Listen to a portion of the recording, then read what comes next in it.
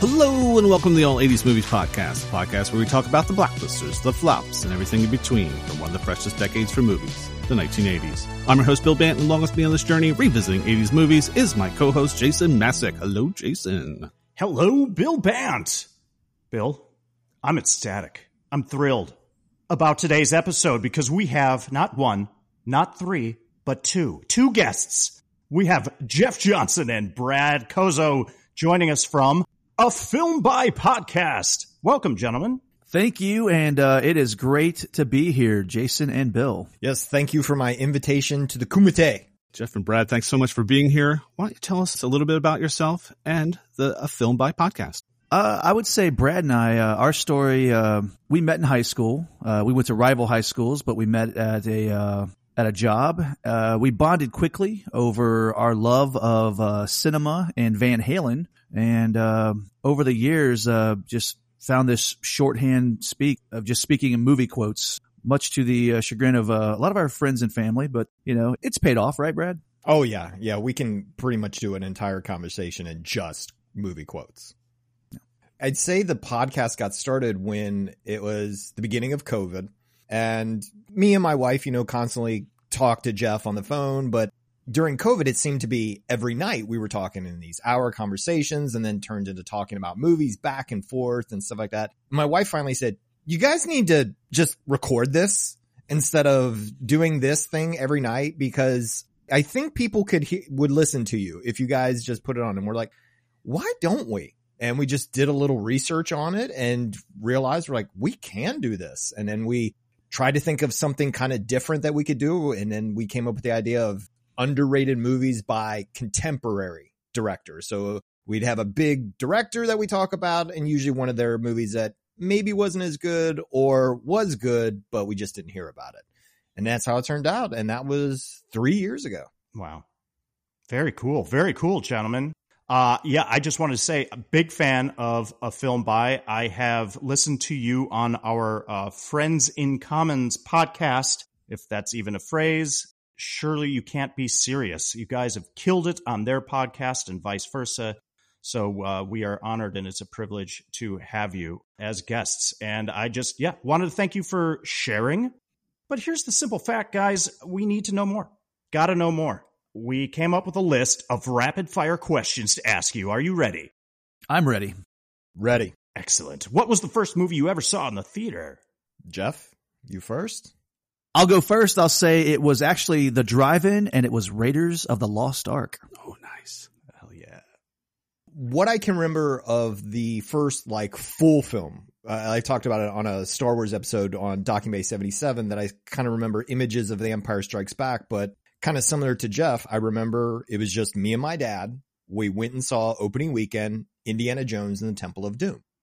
And both me and my father were looking at each other and going, this is pretty nasty. But that was one of the first real fun ones I remember. Just me and my dad, just going and catching a matinee of the opening weekend of Temple of Doom. And it was great. That's awesome. Monkey brains. Mm-hmm. Can you give us a quick review of the last movie you saw that wasn't for your own podcast? I recently watched Everything Everywhere All at Once. This movie is just a mind-bending, awesome flick, and I hope it cleans up at the Oscars. The most recent film that I think I saw was Tar. Huge fan of Todd Field, but not my favorite Todd Field film. I really liked In the Bedroom and Little Children, but Tar was not up to snuff, I thought. But I mean, good performance by Cate Blanchett, but nothing compares to those first two films of his. Great answers. Yeah, I have not seen Everything Everywhere. However, I did see Tar. It took me 2 nights. However, I tend to agree with you, Brad. I'm not going to go on too long about Tar, but from a technical perspective, it's quite brilliant. But content, mileage may vary. Next question. What is your go-to snack food for when watching a movie? Hey, I'm one of those guys that likes to dump candy into the popcorn, and the only candy of choice for me would be peanut M&Ms. Dump it into the bucket of popcorn and let's get going. Yeah, never thought of that. To me, it's Twizzlers, not Red Vines, and popcorn, and usually some kind of soda. A little bit of salt, a little bit of sweetness, a little bit of soda every time. Great stuff. Bill, have I mentioned this before that I had an ex-girlfriend that liked to put jalapeno juice in her popcorn? No, that's the first. God. Yeah, add a little spice instead of the sweetness. Gentlemen, who is your favorite actor and or actress? I'm going to go with current favorites, and I would say Michael B. Jordan and Anna Taylor-Joy. Love their work recently, and can't wait to see what they got coming out next. For me, kind of cliche, but Marlon Brando. I mean, the guy just, there are people that are just given gifts on knowing how to do it. He knew how to do it. And I'll watch anything that basically Kate Winslet is in. She never disappoints, whether it's, whether she's the hero or the damaged girl in it, she always delivers. I can't argue with that. And finally, what is your favorite movie of all time? Without question, I have to say Rocky. Without question for me, and anybody that knows me knows this, it is 1993's True Romance. I love that movie from the first time that I saw it, and every time I watch it, it gets better and better. It's my favorite Tarantino script. It's my favorite Tony Scott film. It has everything. There's nothing that movie doesn't have. Great answers, guys. I'm just going to say real quick, Brad, it's funny because we have a friend in common, Bill and I, that is Patrick J. Duty, who was a guest host on a previous episode. And he literally just texted me the other day. He just simply texted, "You want me to suck his dick?" I immediately replied, No. Who the fuck is Dick? He's like, "Oh, who the fuck is..." It's such an awesome movie. But hey, Yeah, Bill, Jeff, go for it, Bill. I knew you were going to chime No, in. I was going to say, Jeff, we're just movie blood brothers because I was born in Philadelphia, so that's part of the lexicon. You have to be a Rocky fan. I love that movie. Even to this day, every time I watch it, it still makes me cry when he does that speech in the bed with Adrian saying he's not going to win this fight. He just got to go the distance. I start tearing up like a baby. Yeah, it's a great drama. It's a great sports movie. It's a great love story. It's got everything, I think. And Bill, I got to tell you, it's on my bucket list. I will run those steps one day. I plan to get to Philly just to do that. Oh, yeah. I just want somebody to come in to my apartment as I'm sitting there eating Chinese food in a leopard skin robe with just my boxers on and dreadlocks, one bad eye, and just taunt them. That's my dream. Sad. But so far, I've only gotten to Floyd status, so I haven't gotten to Drexel status. So. Get some cleaning products. So great answers, gentlemen. So let's get to it. What 80s movies did you choose for us to discuss today? So Brad or Jeff, who wants to take this one? I'll take it. We are going to be talking about 1988's film Bloodsport, starring Jean-Claude Van Damme, Donald Gibb, Leah Aris, Forrest Whitaker, directed by Newt Arnold, and written by Sheldon Littich, Christopher Cosby, and Mel Friedman. The film was nominated for one award, for one Razzie, for Worst Newcomer for Jean-Claude Van Damme. And that is the only award that film had ever received. I'd like to point out, though, it did almost make the AFI's 2000 top 100 most heart-pounding American movies. Wow. Really? It was one of 400 nominees, and it did fall short of the top 100, but it was in the conversation. Awesome. Excellent choice. So what is this movie about? What's on the box? If you grew up in the 1980s and went to your local video store to rent this movie, you would find this description on the back of the VHS box. It is What's on the Box. Take it away, Jason. Are you a martial arts fan? An action fan? Then you'll be a Bloodsport fan too. Bloodsport is the movie that takes you where few have ever gone, inside the hidden Hong Kong arena where elite combatants clash in the Kumite, the little-known but hotly contested world championship of full contact fighting. No Westerner has ever won the single elimination battle royale tournament until the arrival of an iron-willed American. His name, Frank Dukes. His story, Bloodsport, a thrilling true-life triumph of bedrock courage, uncanny skill, and unflinching loyalty. Starring as Dukes, that's Dukes as in put 'em up, is Jean-Claude Van Damme, a handsome strong man previously cast as a villain in No Retreat, No Surrender. Van Damme's first headlining role is perfect for his appealing mix of physique, charm, and martial arts expertise. perfect, too, is the film's colorful gallery of supporting players. Donald Gibb is Dukes' pal, a beefy beer-swigging warrior. Leah Ayres is the Moxie reporter, determined to file a story on the secret championship that's like a cockfight except with people. And veteran actor Roy Chow is the ailing mentor Dukes has vowed to honor with a Kumite victory. Bloodsport pulses with the excitement of one-on-one competition and the drive of a man who refuses to lose. Because when Van Damme's Dukes steps onto the mat, Bloodsport isn't just a sport, it's a war. Bloodsport. Now, is that the back of the box, literally? Right. I didn't know if you made that up or if that was the back of the box. I'm like, Jesus, that's a huge part of the box. Hell yeah. So Jeff or Brad, please let us know why you chose Bloodsport.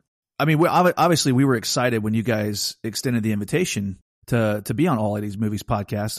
We're big fans of your show. We've been following it. Obviously, with our limited series we did for 86, I was like, man, these guys, they get to do all the 80s. I'm jealous. But I told Brad, I was like, hey, they're kind of giving us like an option here. Like, we're going to choose something that we like. Bloodsport made the short list because guys our age, like, growing up, TBS always had that movies for guys who like movies. And they always played these macho 80s cheesy movies that I fell in love with. So, and Brad and I, like, this is one of ours, like, over the last couple years over the last couple decades, we've been like, it's 2:00 in the morning. Let's get a pizza. Mm-hmm. Let's watch Bloodsport. Let's go to the Kumite, So for us, we just knew it'd be a fun time discussing it with you guys. Brad, how about you? I mean, I was 11 years old when the film came out. You hadn't seen Jean-Claude Van Damme before. And like every 11-year-old, I was amazed. He just kind of did everything that you wanted to see in a martial arts film. And it was fun. It was a fun martial arts film. It was everything that an 11-year-old boy would want. Oh, yeah. I mean, it really was. Does it have so much cheese in it? Absolutely. But it was perfect for the time and perfect for, like I said, my age growing up. Watched it again and again. I remember the video had a trailer for Cyborg on it. And I was immediately like, I cannot wait for Cyborg to come out. And I remember I kept bugging the video store clerk, when's this movie Cyborg coming out? And he's like, dude, this isn't even out in theaters yet. So yeah, I was a big fan at the time. Jason, how about you? Initial thoughts? Bill, I got some initial thoughts. Yeah, buckle down. I've got about 1,000. So get ready. I'd like to start with the main players here and give a little bit of where were they at in the 80s? And of course, we got to start with our protagonist, Frank Dukes, played by the one and only Jean-Claude Van Damme. And I'll touch on a couple of points that Brad and Jeff had mentioned, which were just great. And I totally agree with.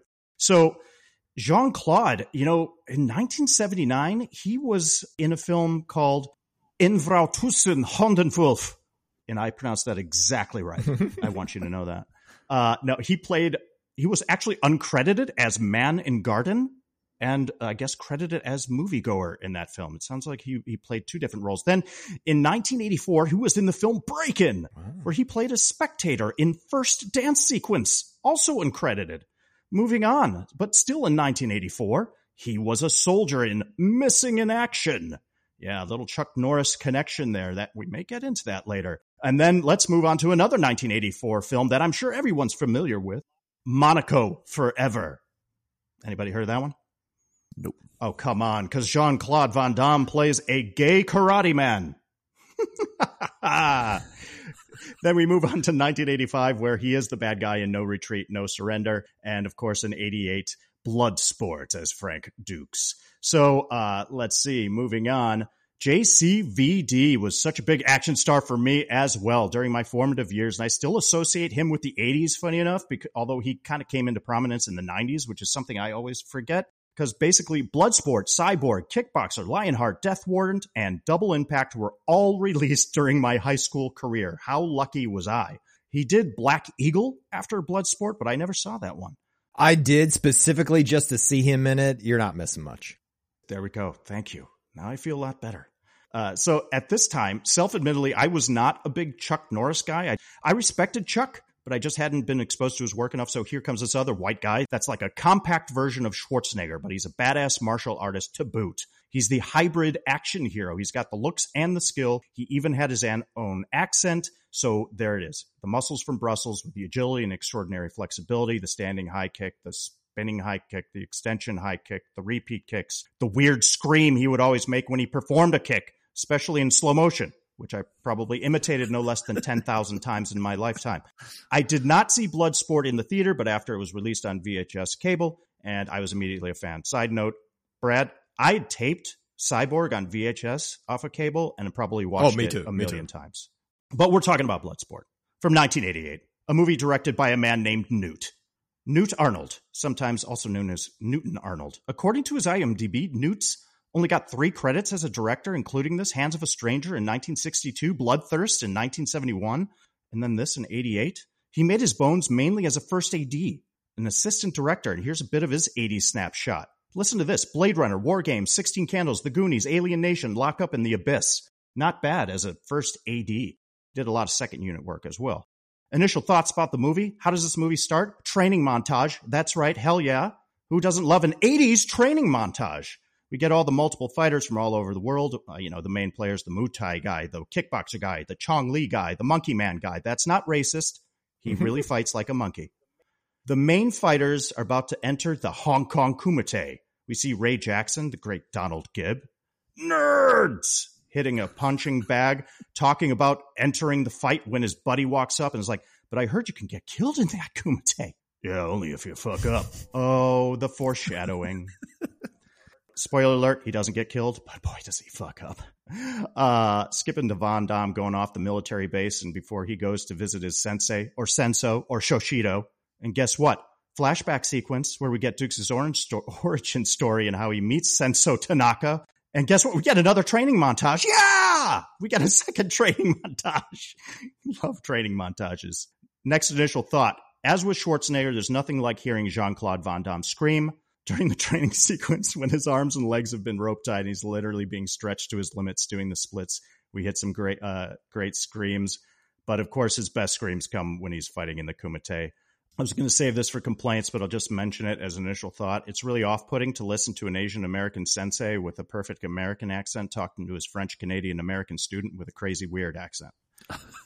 Love seeing baby Forrest Whitaker as an investigation command agent Rollins. Made me think of him in Good Morning Vietnam a little bit. He's always like that nice guy working in an official capacity, trying to do his job while babysitting the wild child loose cannon protagonist. But man, you guys said, the big attraction of this film is the world of Kumite, the secret underground fighting tournament, the mystery of it. It could be life or death. It's the real life Mortal Kombat. It always works as a setup, not to mention a B story about getting revenge for your sidekick almost getting killed. That also always works. Another initial thought. After Dukes performs the Dim Mak, not to be confused with Dim Sum, I realized I probably fast-forwarded the first 30 minutes of this movie every time I watched it. Agreed. Because there's a lot, I'm kidding, where it's like, oh yeah, there's this. Oh yeah, when do we get to the fight stuff? Hey guys, true or false, no one's real voice was used in the making of this film. But gotta give it to him, 27-year-old Jean-Claude is an Adonis. Ain't no flies on him. I was thinking after that sex scene, isn't there something about having sex that would ruin the winning streak? I thought about that too. I thought like Rocky, you got to stay strong. No fooling around. Women look at legs, but look at Van Damme's legs though. I mean, they may weaken him, but he's going to be okay. I agree, Jeff. The answer is no. It doesn't break the winning streak. Not for Dukes and his hot buns. Leah Ayres is completely unnecessary in this film, but her scenes are so short, I don't give a shit. She's cute. They wanted a love story. That's fine. Throw it in there. They're so short. I was like, yeah, okay, fine. We're past it in just about 30 seconds. The looks on Jean-Claude's face during all the flashbacks are absolutely priceless. Chong Li with his trainer, he slips the pills into the front of his shorts at the end before the classic final sequence. He puts those pills, they're like supposed to be salt pills in the front of his shorts? Little salt pills, yeah. I know, but I was like, no, that's not how dick pills work. Oh, I thought that was a Smartie. Like I just thought I had a little candy. He's like, you can use it in case you get hungry or, use this. That's what I thought it was. I thought it was a Smartie. You got to watch your blood sugar levels in the Kumite. That's it. Great stuff. Hey, the great thing about Donald Gibb, not quite sure where he's looking ever, but what a great character actor, extremely lovable. I haven't talked about any of the fighting sequences in the movie, but it is all about the tournament, the fights, the choreography, the different fighting styles, the Kumite fight song, and Chong Li and bandanas. I absolutely loved revisiting this movie, gentlemen. I'll stop there. Bill Bant, got anything else? Any other initial thoughts, my friend? I don't know, Jason, did you leave me anything? Yeah, so the first time I saw this was with my dad. It was on cable, and oh man, I fell in love with it because of the fight scenes. And like Jeff was saying, it was on TBS all the time. Usually if it was on late night cable and I was watching Carson and Letterman, I'd go back to it during breaks, or if they had a guest I didn't want to watch, I would just watch that. But every time the final fight, I had to watch it. Coming back to watch this again, and the first 10 minutes, I was one of those, man, no one in this movie can act except for Tanaka, and he's blowing everybody away. Can we just please get to Hong Kong? I think I had the Mandela effect, because I thought all the flashbacks happened throughout the movie, not everything happening in the beginning of the training montage. I really just they started at Hong Kong. I didn't remember Dukes being on the military base. I didn't know that at all. I just thought they sent Forrest Whitaker and the other guy, Felix Leiter, to go collect him. But the fighting's still great. The fight scenes are the best. It's still a lot of fun. The slow-mo, that's the only reason the movie's over 90 minutes runtime, because I had to put in so many slow-mo shots. It was definitely a blast to go back. I can't believe it's been this long since I've seen it again. Looking forward to discussing. So that takes us into our next segment, which is favorite moments and scenes. So, Brad, why don't you start us off? What is one of your favorite scenes or moments from Bloodsport? Okay, it's not like one, it's a collection of, there's so many people that bother you when they fight. Every one of those people eventually get the shit knocked out of them and eventually get their due. Talking about the monkey guy, the big guy, the Arabic guy, the Paco, like you're like, oh, I just hate that guy. They all get destroyed. And so every moment that they get destroyed is my favorite moment. Oh, the great come-ups. Yes. You see their style and you think, how are they going to counteract that? In Van Damme, the thing about it is that all the talk about his character being so good, his choreography does look stellar. It does look like he is that quick. He is that good. So without that, I think even as a talented martial artist, as somebody like Chuck Norris is, it wouldn't look as good. Van Damme looked a little bit, we hadn't seen that before. Someone so fast, someone that could jump so good. It seemed, I don't know if realistic's the right word, but it seemed possible for him to be that good. You know, it's funny you use the word realistic, because in his own right, Van Damme is a martial arts champion before he does this movie. And Frank Dukes, the real Frank Dukes, is the choreographer. He's on set. He doesn't think Van Damme is convincing enough, so he trains him for 3 months before this. Right. And Van Damme has credited him, saying it was the most grueling training he's ever done. And, again, realistic, it's ironic we're using that word because, I'm sure we'll get into it later, but Frank Dukes, maybe not so realistic, right. But I digress. Yeah. I would say of all the fights that got their come up, the only one I felt bad for was when Van Damme did the nut punch on that one guy. I was like, oh man, that's a low blow. That's one of my favorite moments. It was the only way. It was the only way to get him down. I mean, he even did the Dumock on his stomach. It did nothing. There was no other choice. You would think there'd be one rule, like, all right, the jewels are off limits. Yeah. I mean, come on. The rules are there are no rules, but don't punch anyone's nuts, I love it, Brad, that you brought up the fact, that they do get their comeuppance, because I love it when a film sets up the bad guy properly so you truly hate him. And there's so many bad guys and they just do it briefly. I mean, we get introduced. Is it I believe he's supposed to be Middle Eastern. Is his character's name Hussein? Hussein. His name is Hussein. No, it's Hassan. Yeah. Some wonderful writing in that sequence when they're at the bar with, I believe it's Ayres is the actress. Leah. Blanking on her real name. Leah. Yeah. Thank you, Leah Ayres. But her character's name, I think, is Janet or Janice. It's Janice. Like, that's all you get, Janice. Yeah, she's getting in a little trouble with Hussein, and then of course Van Damme steps in. But it's just hilarious. I'm like, his name is Hussein? Are you kidding me? But yeah, we love to hate these guys, and of course Dukes dispenses with them rather quickly, which I'll get to. My favorite beatdown is Paco. That guy is so scummy. with his little hands up, and he's always kneeing people, and they're always the sucker he looks punch. like that guy. I don't know yeah. where he's from. If he's Russian or I don't know, but he looks like a punk. And so when he gets it, more than Chung-Li, I'm more excited when Paco gets ripped apart. Yeah, but the thing is, in real life, Paco destroys all these guys. That's an actual Muay Thai fighter. Yeah. He's wearing his actual trunks from his gym. That guy would destroy Van Damme in a second. I don't care. I don't like him.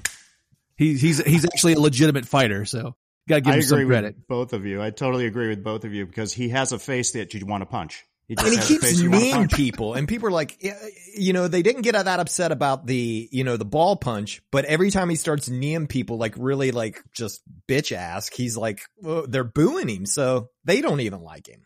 Yeah, but that Muay Thai is that's pretty brutal to go up against, and you see that then, of course, later on in the UFC. I don't know if you were like Silva fans, or there's a lot of different guys that employed that technique, but do they have an armpit kickoff to fight again? Like an armpit, trade-off? They just kick each other in the armpits? Right, bam, bam. See, that, like when you were talking about like the believability, the realism of the fighting, there are aspects of it which I totally agree are believable. And that Van Damme is, like you said, a champion. And you got to respect the discipline. I mean, that guy is just so polished. And as many fighters out there that probably could do what he could do. He was the total package. And you see him do his thing. And with the splits and the everything, it's just like professionalism. You just got to respect it. And you want to watch him in slow motion. You don't want it to go too fast. I don't care if it's real or not. I want to see this stuff. I want to be able to see it. There looks like, even in those slow-mo shots, there's some full contact. I'm like, I was like, man, he's really giving it to him. Like some of them you could say, all right, he maybe missed him, but some of them look like there was a full contact. And I think there was a couple incidences of some actual, hits happening. Yeah, I believe there was too. Yeah, well, you guys were talking about your buddy Hassan and how much you love him. Speaking of full contact, the elbow that Van Damme gives him that knocks his gold tooth out, that's a real knockout. That it wasn't meant to be, wasn't supposed to be, but Van Damme actually knocks him out in that scene, and they just kept it because it looked so good. Wow, that's awesome. I hadn't come across that in the research. That's great. I saw that too. All right, Jeff, take it to you. What is your favorite scene or moment of Bloodsport? Maybe not a favorite moment that a lot of people would pick, but Jason was just talking about these polished fighters. Let's talk about how unpolished Donald Gibb is with his. Okay, the bottom line is he's using no known fight style. I would call it redneck biker would be the fight style I would call it. But one of my favorite scenes is after his first match, he knocks out his opponent and he's cheering himself on. And then he just, for reasons we don't understand, he just points at Chung-Li and he's like, I'm going to kill you, man. And my favorite moment, it's one of my favorites because the genuine surprise on Bolo Young's face playing Chung-Li when he gets called out and like the smile he gets, like, he's like, is it me? Seriously? It just seemed like an unscripted moment. And I don't know if Donald Gibb I don't know if Gibb was doing an ad lib Gibb, but I just love that moment of Chung-Li's face. Like, oh wow, this guy it catches you off guard. It's great, Jeff. I love. Let's coin the phrase ad lib Gibb. That's brilliant.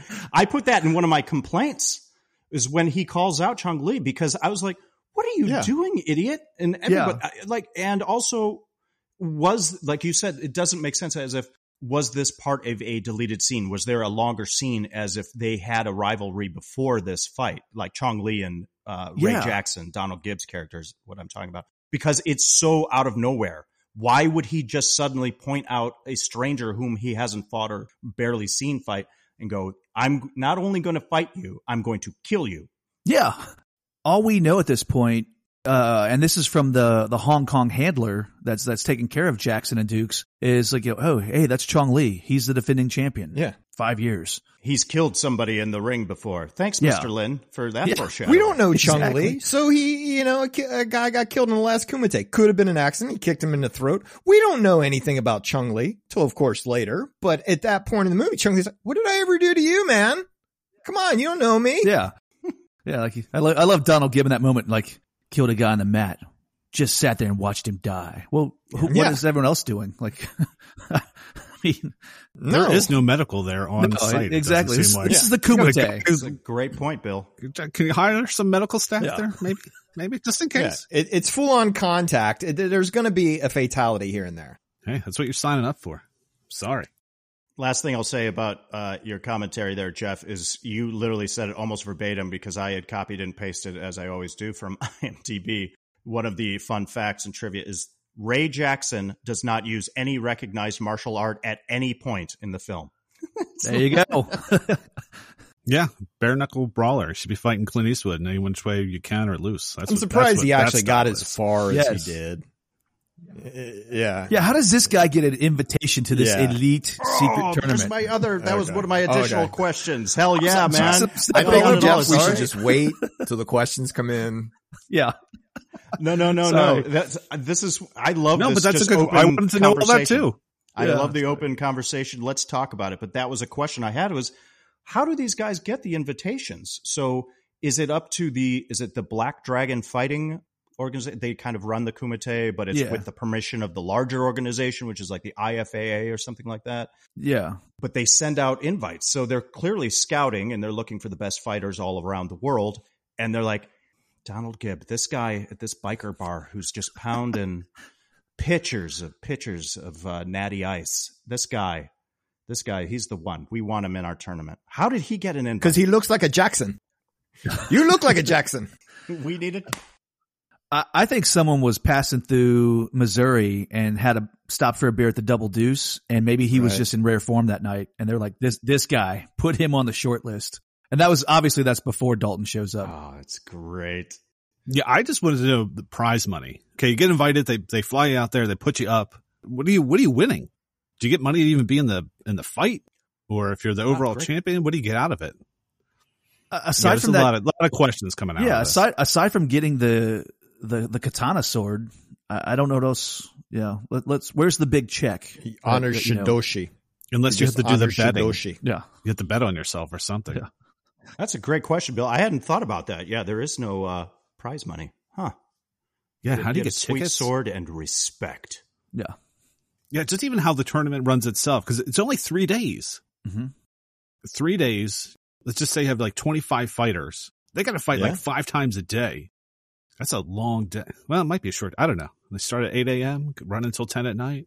I don't know how those guys are. Well, no, they're done by like 5 or 6 because he's got to go out to dinner with, the reporter girl. Yeah. Oh, that's true. Yeah, he's got to have dinner with Janice. That's true. Yeah. Second day. Yeah. Less fighters. I get it. Single. Maybe maybe if he wants to go on a little foot chase, with some government agents around town and taunt them, be a little cheeky, maybe in the middle of it and taunt them a little bit, There's one of my complaints, Jason. That would jump in seconds. Yeah. I love it. Jason, how about you for favorite scene or moment? Oh boy. I said it earlier, guys. I love a training montage. So I'm going with training montage number 2, technically. Number 2. Yes. Just before the montage begins, we get a young Frank Dukes pleading with Senso Tanaka to train him fully, thus taking the place of Tanaka's son, whom suddenly had passed away. Do we know how? No. He just disappears, vanishes into thin air, but he's gone.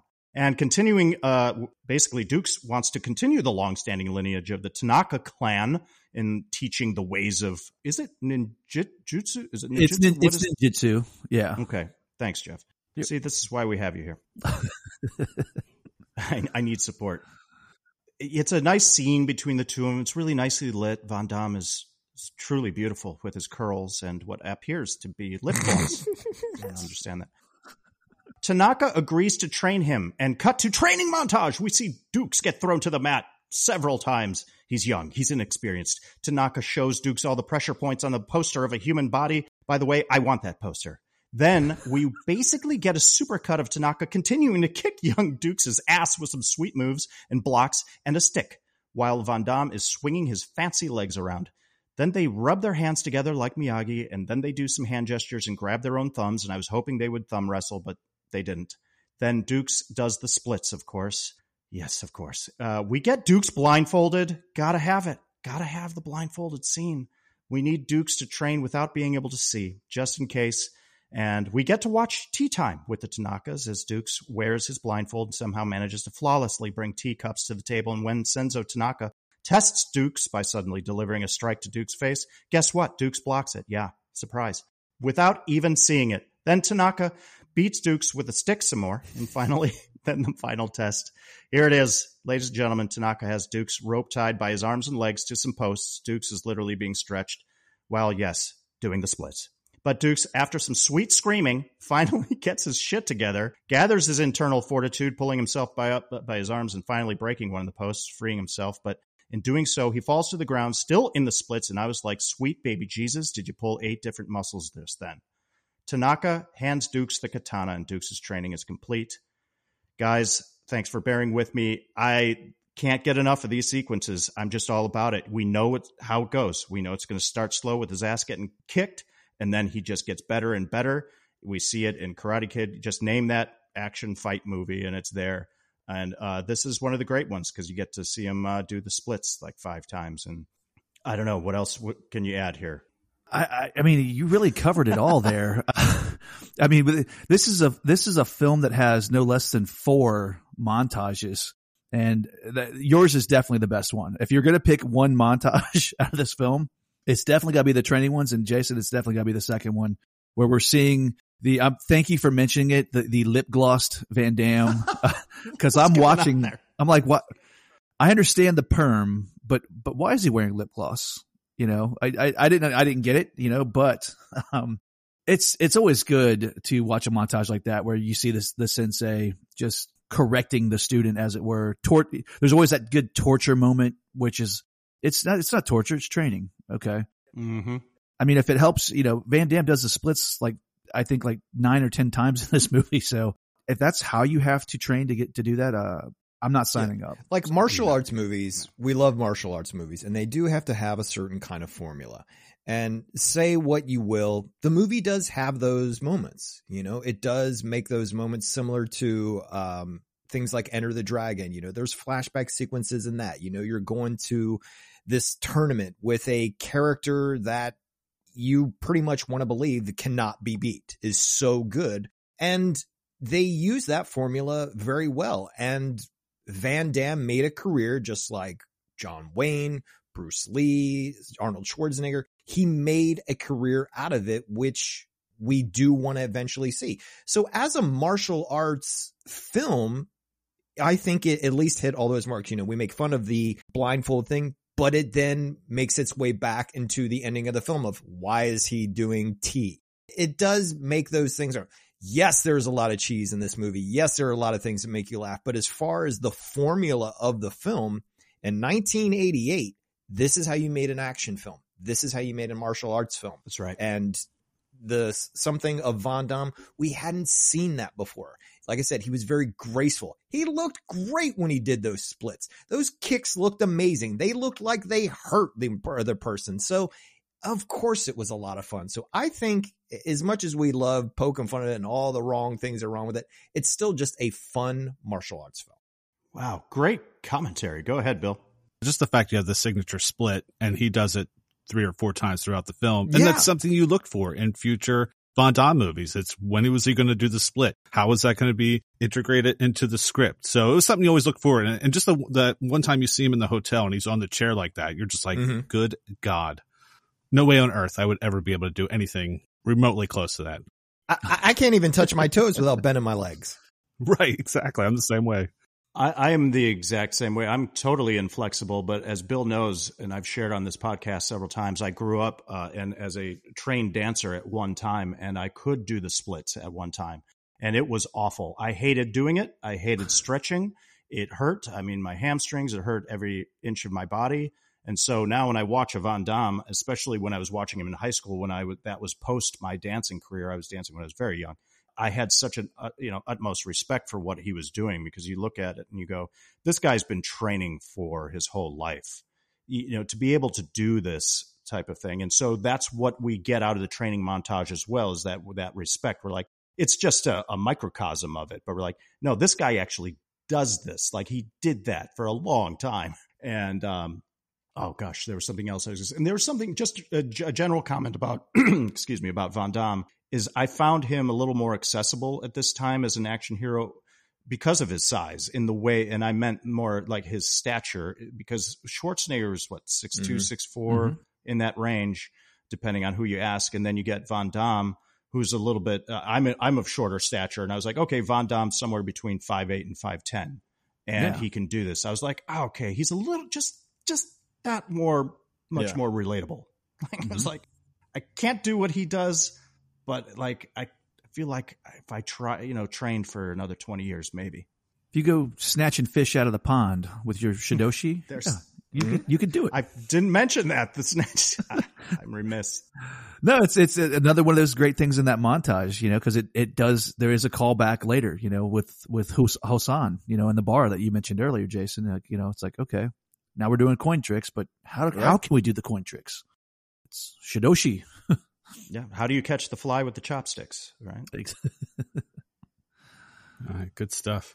So for my favorite scene, because all the fight scenes, I couldn't just pick one. I wanted to pick something that was outside of the Kumite, and you guys have been talking about it. The coin scene. I don't know why that whole scene just cracks me up, and the whole setup, because you have Janice, who's a reporter, and she wants to learn about the Kumite, and she's not getting anything from anyone. And we have one of the fighters, Hussein, who is now harassing her, and it's like, if you come up with me to her room, I'll let you know everything about the Kumite. And Janice is not having any of that, but Hussein's with some of his pals, so she's in a little bit of trouble. And in steps Frank Dukes with Jackson, and they're like, "Hey, leave her alone. She's with me," kind of deal. And they're like, "All right, we'll fight for her." And of course, no fighting outside the Kumite, or you get disqualified. How about we do a little bet? So Frank, he gives Hussein a coin, puts it in the palm of his hand. He's like, "If you can close this before I grab it, Janice is all yours. If not, Janice comes with me." Of course, Janice doesn't like this, because now she's being a chip here. Not cool. Who's she going to end up the night with? So maybe she shouldn't be doing this investigative reporting. But puts the coin in the hand. Hussein goes to close it, thinking he's got the coin. And Janice is coming with me. And Frank's like, "Not so fast. Why don't you give it a little look?" Hussein opens his hand. Not only is the coin not there, it's a different coin. And we do the flashback of him grabbing the fish out of the pond. So the training does come into play.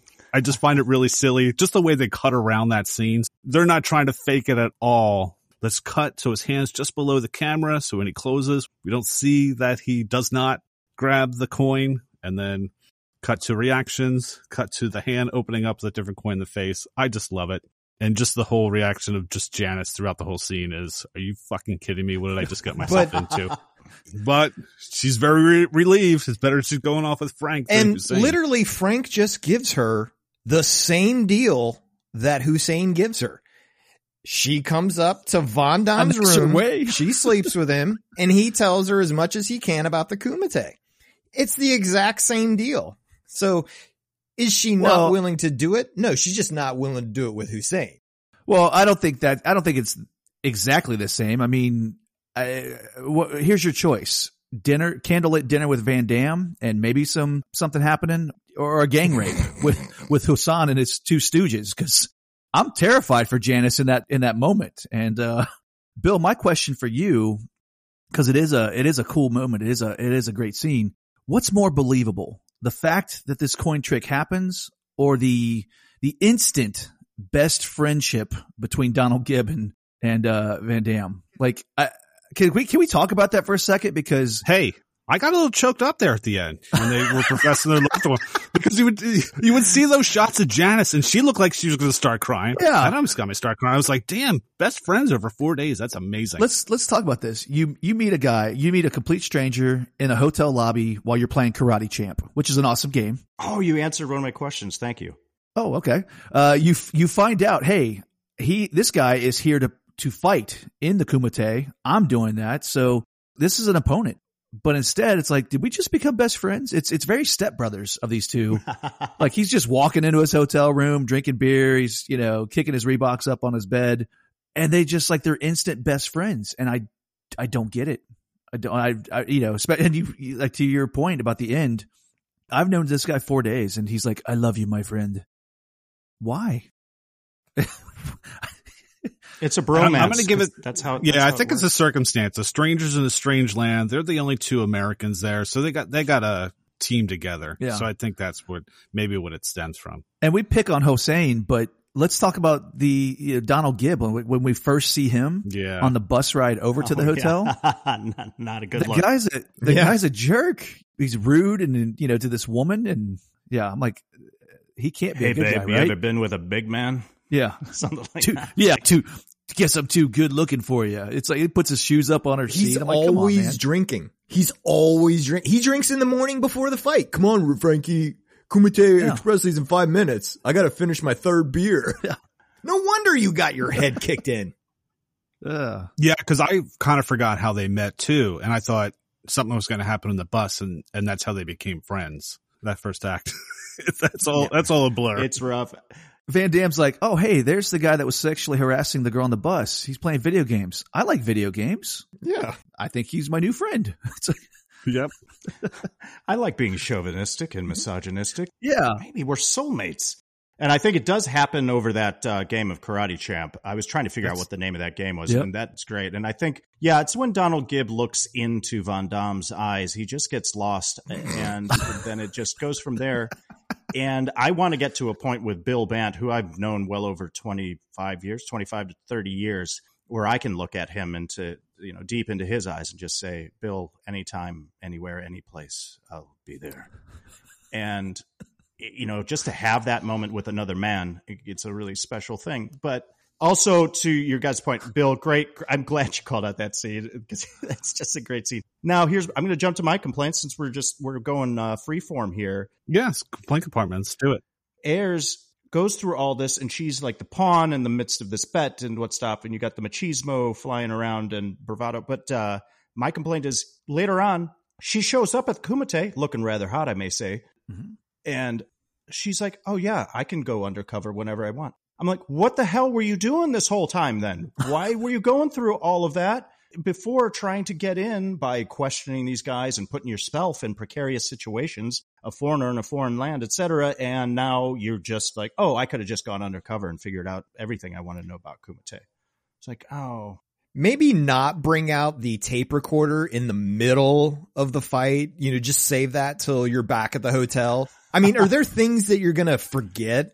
I better, record this now or I might forget. You're not going to forget any of that stuff. Come on, that guy's bone just came out of his leg. You're not going to forget any of that. Oh, yeah, that was brutal. I've got thoughts on Janice, but I figured we'd wait unless we're doing Swiss cheese complaints. Yeah, right we're now. doing Swiss cheese and complaints. Let's keep going. What do you got? Well, okay, let's talk Swiss cheese. Who is she writing for? And how is she in Hong Kong? And for someone that knows a lot about where it's happening and who is in it, she knows shit about this ancient tournament. And I don't get that. And then her motivation changes after a night with Van Damme because now she's trying to stop it. She's working with the police like, you got to stop it because he's going to get hurt. What's going on with her? Like, Oh, it's fantastic. It's so terrible. It's amazing. You're absolutely right. Everything about her. She gives me some serious Kate Capshaw vibes. Oh, yeah. Because I was thinking also of Kate Capshaw in Black Rain, which I can't wait to do on our pod. Good movie. But when she's explaining to Michael Douglas that he's a gaijin, or is that how you say gaijin? Gaijin, yep. And I was like, oh, that would have been cooler if Leah Ayres was like that in this kind of that role where she was a local, that she spoke the language and she had discovered that there was in her backyard or in this backyard, this whole other subculture with the fighting, etc. But no, she seems to be quite as American as they come. And then, speaking of quick relationships, like between Donald Gibb and Van Damme, we have this supremely quick relationship between her and Van Damme. And my favorite is then all this, she shows up at the fight. And then at the end, she's just left behind. She gets off the bus. It's like, oh, that was fun. Well, she propositions him for sex. I mean, she pretty much at that dinner like, hey, we got all night. And they're not at a restaurant. They're at her hotel room. So it's already going that way. That's great. She threw the bed sheet over the table. Yeah. Like, how do you go from, hey, we're in the hospital visiting Donald Gibb to that beautiful bro moment, any place, anywhere, anytime. But then we jump to the plane and he's leaving and she shows up at the last second, on a bus or whatever.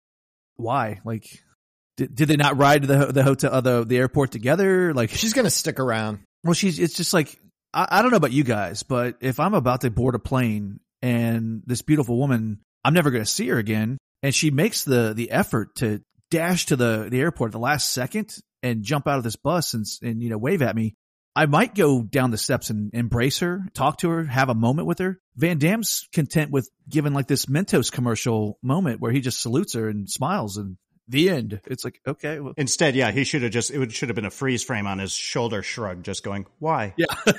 Yeah, exactly. But you're right. It's such a classic romantic, especially like 80s or even beyond, romantic comedy, romantic film trope of running through the airport at the end, right? To catch your significant other at the last moment. And it's completely unfulfilled. It's unintentionally funny. Instead, Yeah. we get a freeze frame of a bunch of inaccurate facts about the real Frank Dukes. So as you're sitting there going, oh, wow, where do you start? That's amazing. And you find out none of it's true. But you know what? I don't care. The movie's still fun. I don't care if it was all made up. I don't care if he made every single one of it up. It's still a fun movie. Nailed it. I just don't care. It's so bad. It's good. One of my complaints was, so we have the military guys that are out there to try to get Dukes and bring him back, and they try to work with the Hong Kong police. And then Janice throws Dukes under the bus. And when Dukes is going to fight that third day, you have the Hong Kong police out there with the military guys, and Dukes just kicks the crap out of two of the police officers. Yeah. Then they go to do the stun gun on him. He deflects the shots, and they knock out two more Hong Kong police. I'm like, A, you already broke a Kumite law by fighting outside of the arena. And two, you just struck police officers. And the chief just walks away like, oh, well, I tried to help. Bill, I can't believe you brought that up. That's awesome. My question, too, is why can't he fight in the Kumite? Wouldn't that be kind of good if, an American went overseas and won this tournament? Like, they never really say why he's not allowed to do it, why they're taking all this effort to get him back. He's such an important person to the military. Like, why is Frank Dukes so important that he can't go to Hong Kong for 3 days? Why is it so bad that he goes? And they never say why. We need a prequel. Well, Norman Burton summed it up, Brad. The U.S. government has spent too much time and money on his training and his development. But they didn't. But the Shidoshi Tanaka trained him. Shidoshi Tanaka, train me. Yeah, well, you guys covered about like the latter half of my notes completely here. Yes, we see a military facility. We don't know where it is. We have to assume it's in America. I wish there was like a caption or a title card that just said somewhere in the U.S. so we knew we were there. But we know that from research, Frank Dukes was at least one fact is that he was in the Marine Corps at some point. But in this film, Frank Dukes, the character, or Van Damme, is supposed to be a captain in the Army. Mm-hmm. And then after that, it's just like, well, okay, now he's furloughed and he's going to go to Hong Kong for the Kumite, and these government agents are after. But I was the same thing. It's like, what? Why? What? So great. They've invested too much in him. Meaning, what? Is he a covert operative? Is he like some sort of lethal weapon? Is special? Right? Like I'm going into another. Now I'm thinking of Perfect Weapon. Sorry, that's a different movie. Jeff Speakman. Yeah, it was the poor man's Van Damme. Right. But this is why we love talking about this stuff, guys. Like, there's so many questions. And Bill, I love that you brought up what I was putting in as one of my favorite scenes and my favorite complaints is I just called it the giant taser scene, which is, same thing. Van Damme goes down one of those narrow corridors, which, by the way, is hilarious that they got to walk all the way through those corridors. And I was like, I'd be too tired. I wake up in the morning, but I got to walk down the corridor and then get ready and then break a brick, but not the top brick, the bottom brick, and then put my gi on and then fight. And then I got to walk through all the corridors again to get back to my hotel and go down the corridor. And the agents are standing there with giant tasers. But you're right, Bill. I'm pretty sure he's in a Chinese prison after he takes out some of those guards. Right? I mean, that's not legal. You can't just physically assault Chinese soldiers like that. But the giant tasers were amazing that Forrest Whitaker and Felix Leiter had. Biggest goddamn things I've ever seen. Yeah. Norman Burton playing Felix Leiter in Diamonds Are Forever. I love that we keep going back to that. I mean, that was probably one of his biggest roles. We were talking yesterday. Where's the other guy from? We knew the Forrest Whitaker, and we're like, who is that? Yeah, Burt. Yeah, he's that guy. He does he did like 2 of the Planet of the Apes movies. I think he did Towering Inferno, maybe. But this and Diamonds Are Forever, like his paydays. I did like him in this though, because he was the good diplomat. When they go to Tanaka's house and Forrest Whitaker kind of wants to bust in there and find out where Duke's, and he's just like, no, it's all good. He's like, he's time. There. We go to that, and even he went to Hong Kong. Chief. We know it. Yeah. Bill, I got a question for you though. Did you notice how often he just interrupts Forrest Whitaker? Like Whitaker's, I guess it's like they got like a good cop, bad cop thing happening, because Whitaker's wanting to push the issue, and then he's always like, "Hey, we're good," I definitely said that. He's kind of Forrest Whitaker's kind of the hothead of the two, and it almost seems like he's kind of new, and he's trying to show him the ropes. Like, we'll just use our shot back stun guns to knock him out. That thing delivers 50,000 volts, and it will get all the crumbs out of your couch. It's awesome. Oh yeah. 2 in 1. I love it. Anything else for cheese or complaints? I mean, the song. Wait, you're complaining about the song? Because, okay, it's not that. No, it is a bad song. Is that it's been going through my head constantly. So even when the movie came out, I was walking around, Kumite. And as I was rewatching this time, I'm like, I'm just sitting there mouthing all the lyrics. And I'm like, how do I know this? Can't stand by the breath. And I'm like, I should not know these lyrics. And I knew every single one of them. So damn you, Kumite song. That shouldn't be a complaint. I love it. That's impressive. Outside of Kumite, I couldn't name one other lyric. So the fact you know all of them. Fight to survive. To you, Brad. Kumite. Here's something. I know. Jason, I think it was Jason alluded to young Van Damme, like the child actor playing Van Damme. I hope you're going to say what I was just about to say. This confuses the hell out of me. Okay, why is this kid wearing a San Francisco Giants hat and a New York Giants jersey? Is he just a fan of Giants in particular? Just likes Giants. Who's doing wardrobe on this? Because I mean, I get that you're going to let Donald Gibb wear sweatpants to the whole thing, but at least let the kid wear either the San Francisco Giants or the New York Giants. I didn't get the whole mixing of it. Oh my gosh, Jeff! It's amazing. This is why this is just such a beautiful film. It makes no fucking sense at all. Kind of a game. Are you kidding me? During the flashback sequence, who the hell cast this kid? This poor son of a bitch. I mean, this young Ducks. I love it. I'm reading my notes. That's all I see. Dukes. It's Dukes. Like, put him up. This young Van Damme, this poor kid looks nothing like Van Damme. And I'm like, please tell me they dubbed his voice. Either way, the poor son of a bitch kid or the poor son of a bitch voiceover kid that had to impersonate Van Damme with that high-pitched Belgian, French, whatever accent. I was like watching it going, I'm sorry. I felt for that kid. See, Jason, I'm the opposite. I'm the opposite. I give kudos to casting. I'm like, we need someone bad. This kid is perfect. I totally feel like he's got Van Damme's mannerisms, even though when Van Damme becomes an adult, he somehow shrinks. I don't know. But yeah, that kid was terrible. Oh my God. I felt bad for him. The only thing I can imagine is that they needed him to be his accent to be so terrible so that by the time you get to adult Van Damme's English sounds better than what this kid's was. Mission accomplished. Right. You can almost give him credit because they did have to kind of explain. They do at least somewhat explain his Dukes' origin, at least, because we do meet his parents briefly in the flashback sequence. And I love the flashback sequence. I put this in my complaints too. It's just really off-putting for me where you have Tanaka explaining, well, I'm going to take your son under my wing now and, instruct him along with my own son.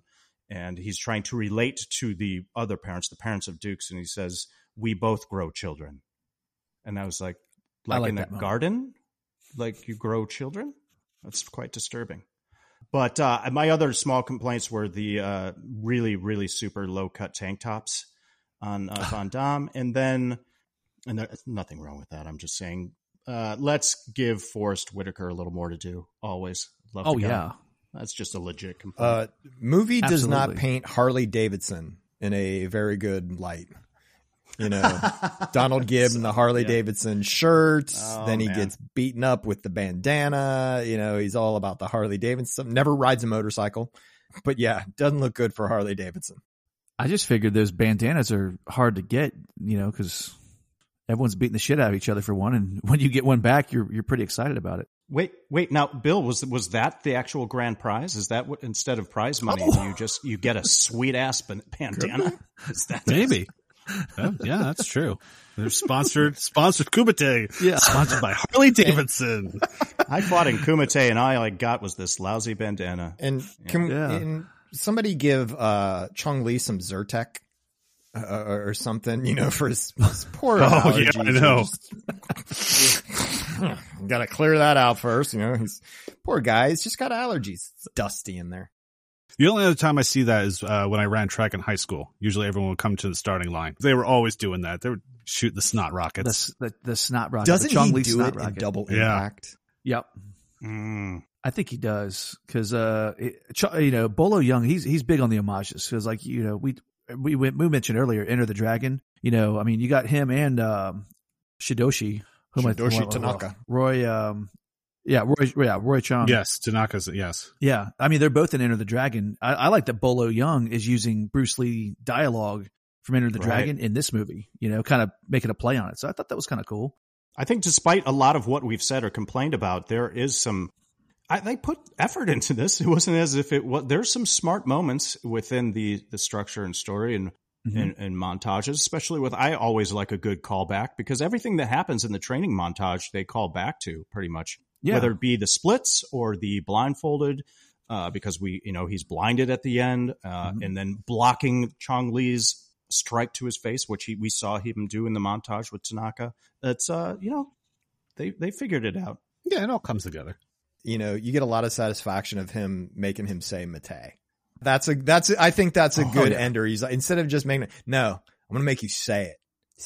Say mercy. Go ahead. And I'm like, okay, that was pretty good and humiliating for Chong Li too. So I really like that. You know, something I was thinking about this, cause you know, we got a lot of Swiss cheese we've been talking about, you know, and some of our complaints really, like when we talk about the opening, like why are these guys after him? Why can't he go fight in the Kumite? I was just thinking like a simple thing would have been, you know, this petty officer just showing up and saying, hey, sorry, Captain, your furlough's been canceled. You know, we got a situation, something, you know, just cancel his furlough. It's not that he's not allowed to leave. They just don't want him to go to fight in the Kumite.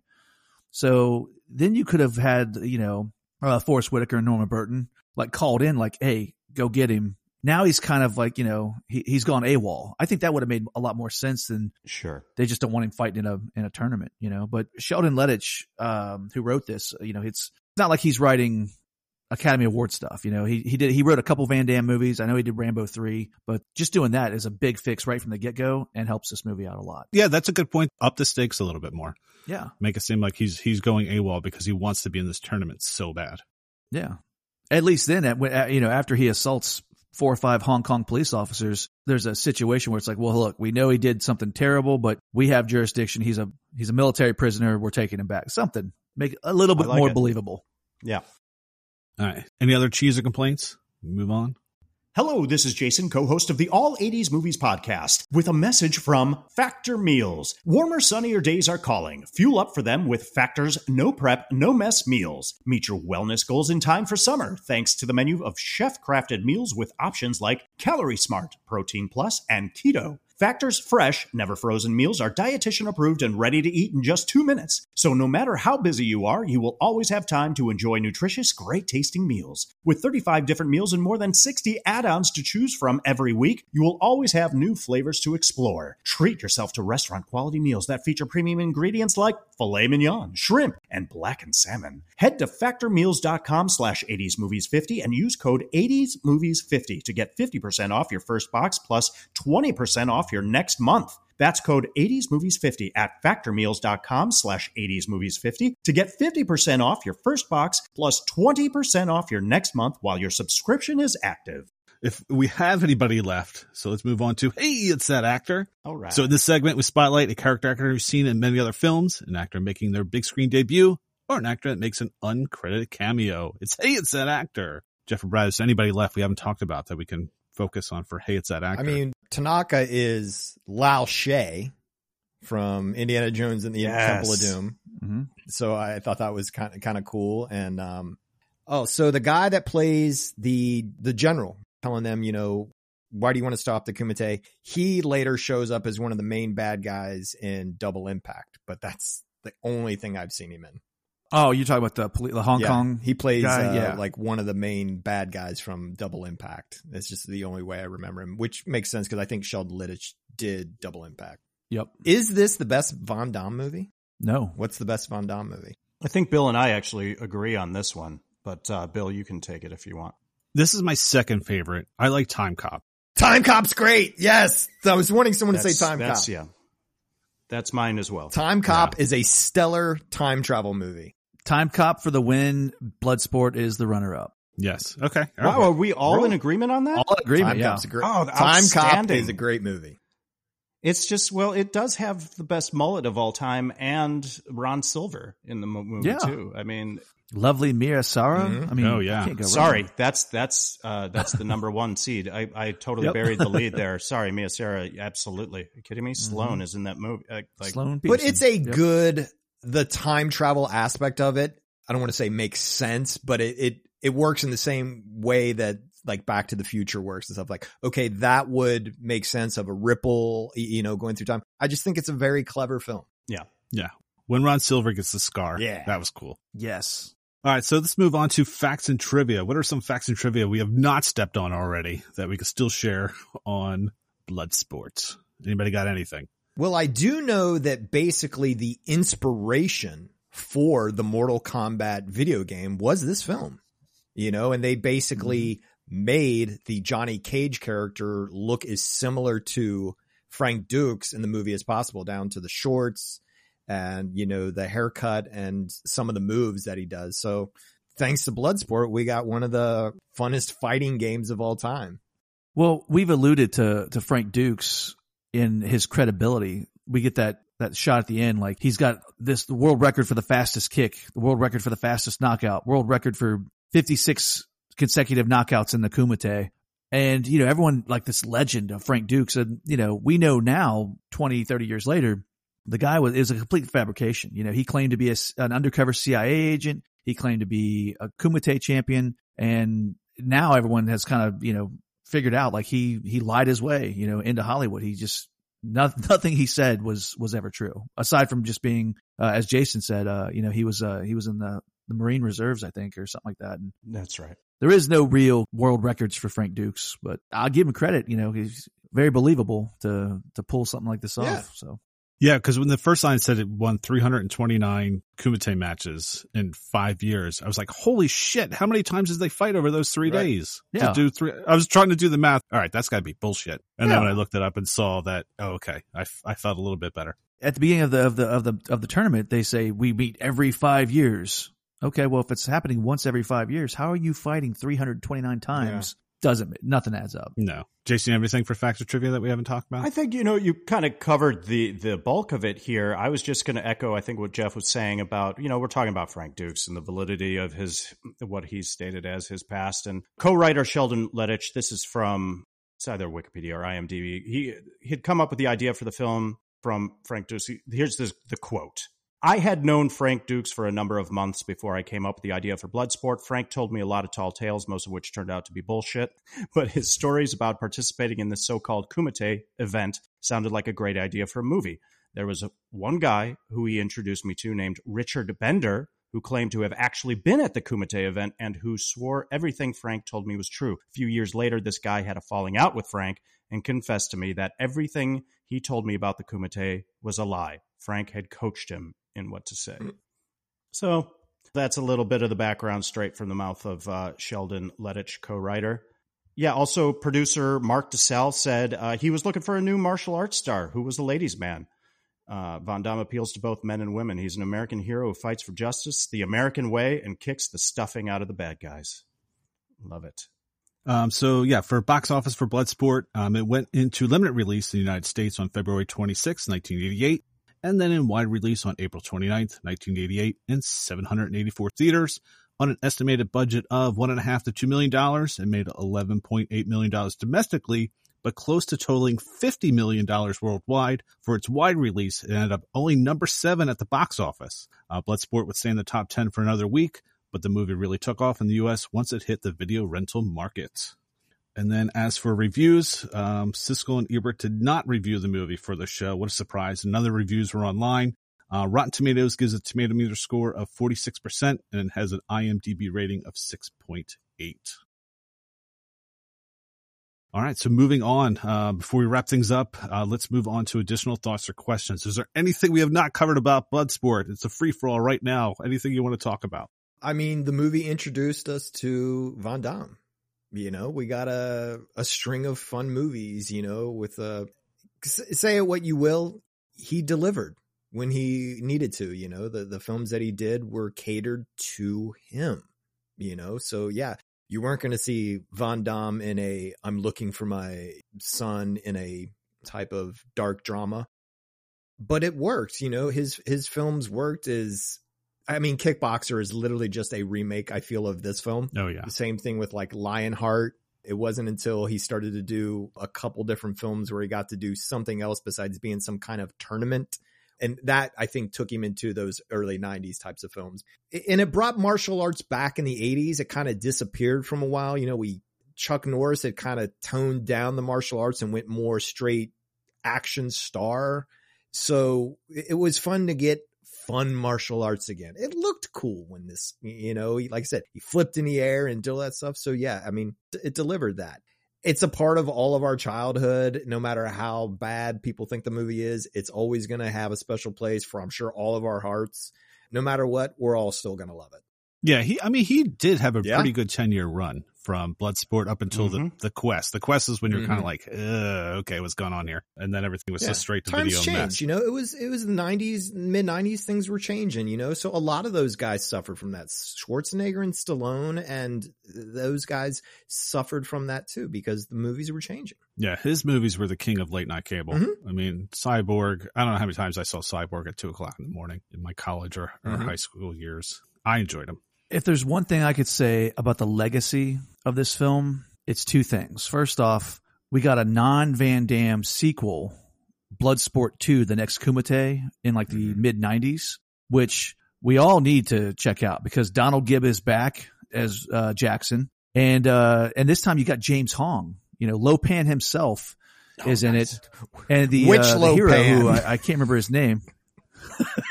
And the hero himself is his Shidoshi is played by none other than Pat Morita. So I'm giving you Pat Morita and James Hong and Donald Gibb in a Bloodsport movie. You got to check it out. So did you see it? I have.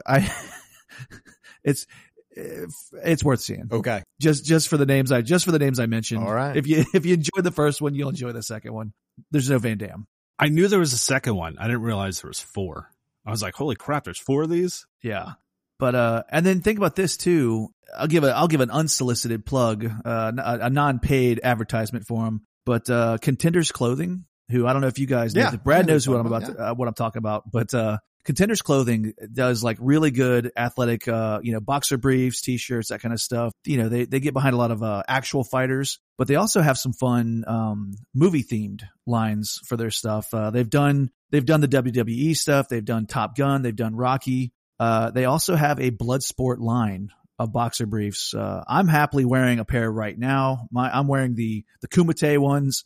You gotta check them out because they're like underoos for adults, honestly. The fact that I've got a pair of underwear that has Chong Li on it getting kicked by Van Damme, that's one of my favorite pairs. I'm just going to say it. So, and I couldn't have that without this movie. I just have my Harley Davidson bandana wrapped around my leg underneath my pants. So that's what I got. Oh, we wear it, don't we? We literally wear it. Our fandom, that is. Yes. I have to say one of my favorite lines in the movie, it kind of gave me a fist pump. And this is just because it's a complaint we've had in our other films. It's when military officer goes to get Dukes and he comes back without him.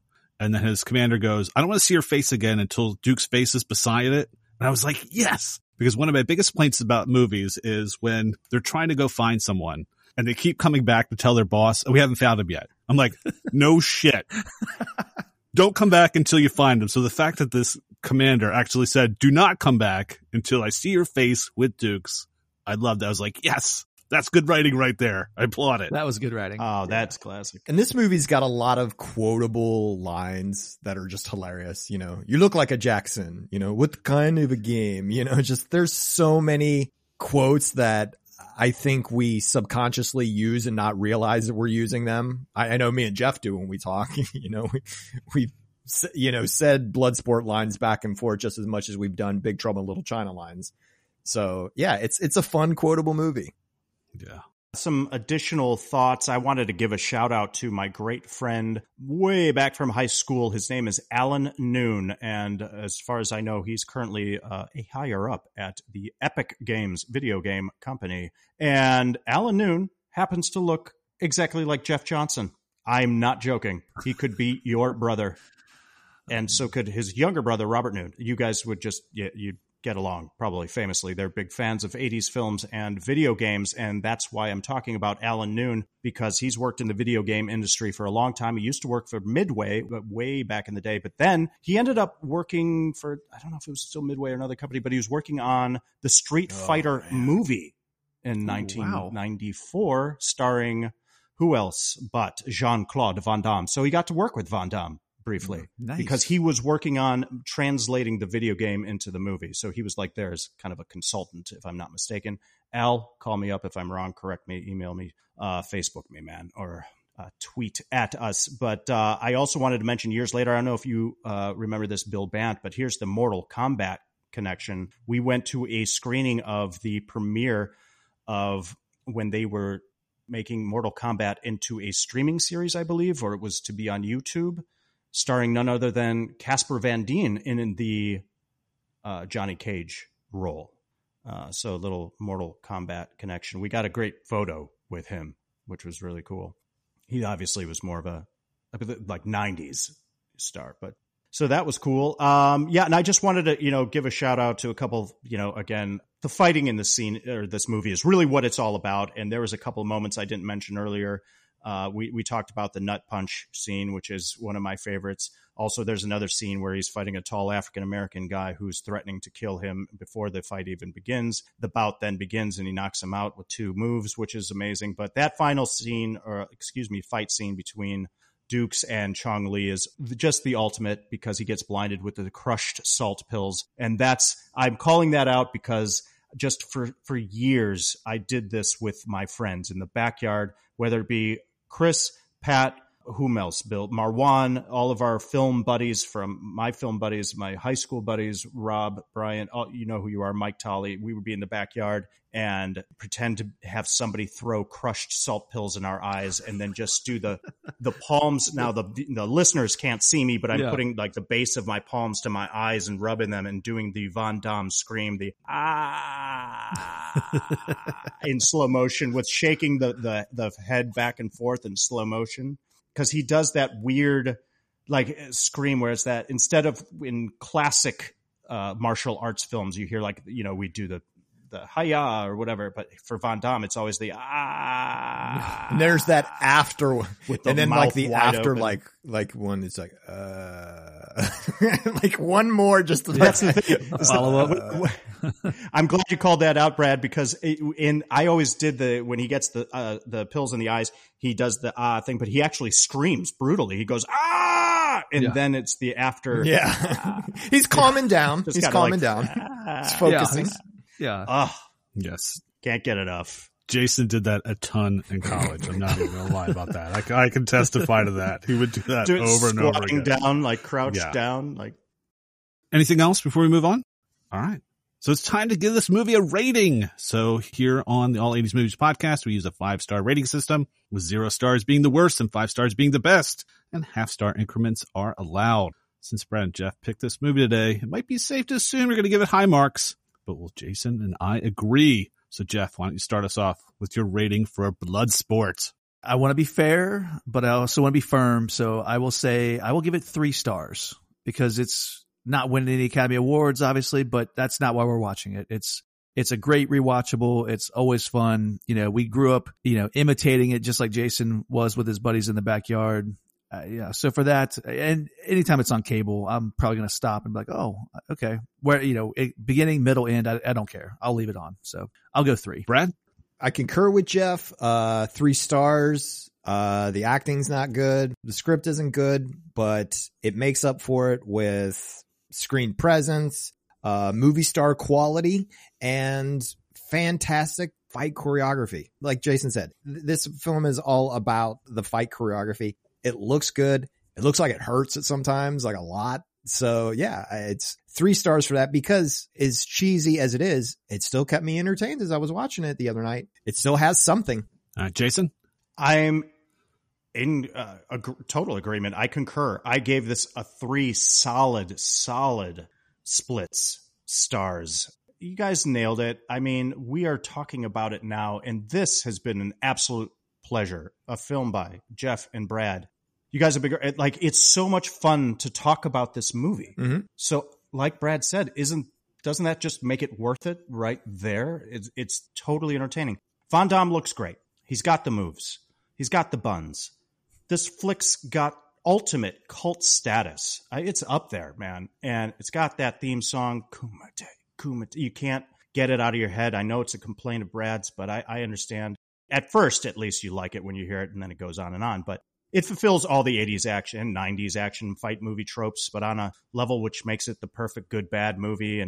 But hold on. There's good, bad movies, but this is a great bad movie. You can't get mad at it. It's too simple to sweat the small stuff. The writing is laughable in moments, but the structure, it's all still smart in a sneaky kind of way. And I have absolute fun with it. Just like you guys said, it's not annoying bad. It's great bad. So much of it is unintentionally funny, totally entertaining. The fight scenes are great. It was great as a kid. It's a great rewatch now. Can't get enough of Van Damme screams. I love this movie. 3 solid stars for me. How about you, Bill Bant? Wow. Usually I'm the oddball when we have a guest on. I'm always something different, not consensus, but I am consensus. 3 stars also. This is a movie. Don't need to watch Act 1. Just go into 2 and 3. Just once they get to Hong Kong, just watch the rest of it if you've never seen it before.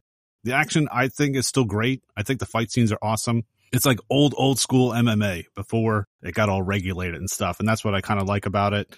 Yes, the acting is terrible, but there's so many fights in this movie, and they're all good. There's not one fight I did not like. There was something about every fight that they had that I enjoyed, and I could have watched just 2 hours of them fighting. Oh, I wish the Kumite was real, just to watch like a documentary on the Kumite. Yeah. I want to know more about it.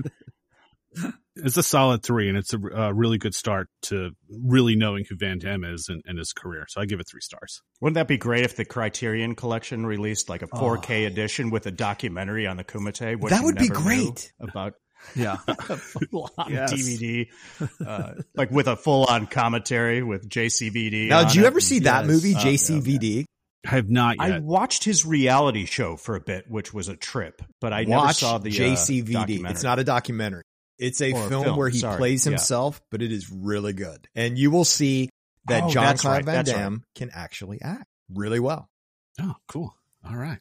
So, Brad and Jeff, thank you so much for being on our show. Why don't you take a moment to plug your excellent podcast and let the audience know how they can listen to you? I appreciate that, Bill. A Film by Podcast is streaming pretty much anywhere and everywhere. You can always check us out at www.afilmbypodcast to answer. We answer questions. You can get on the mailing list. You can find out about new episodes. We also love interacting with people on social media. You can check us out. You can find us on Facebook, Twitter, and Instagram at A Film by Podcast. And you can always contact us, a film by podcast at gmail.com. We're on our 4th season now.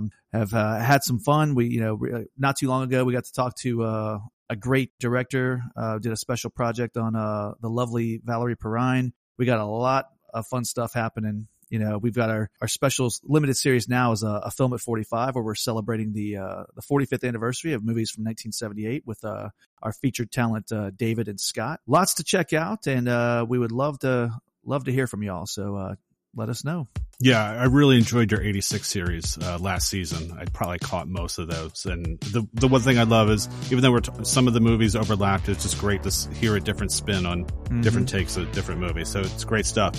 So I think that about wraps up this week's episode. As always, thank you so much for listening. Thanks again to Jeff and Brad for joining us today. Please check out and follow the A Film By podcast.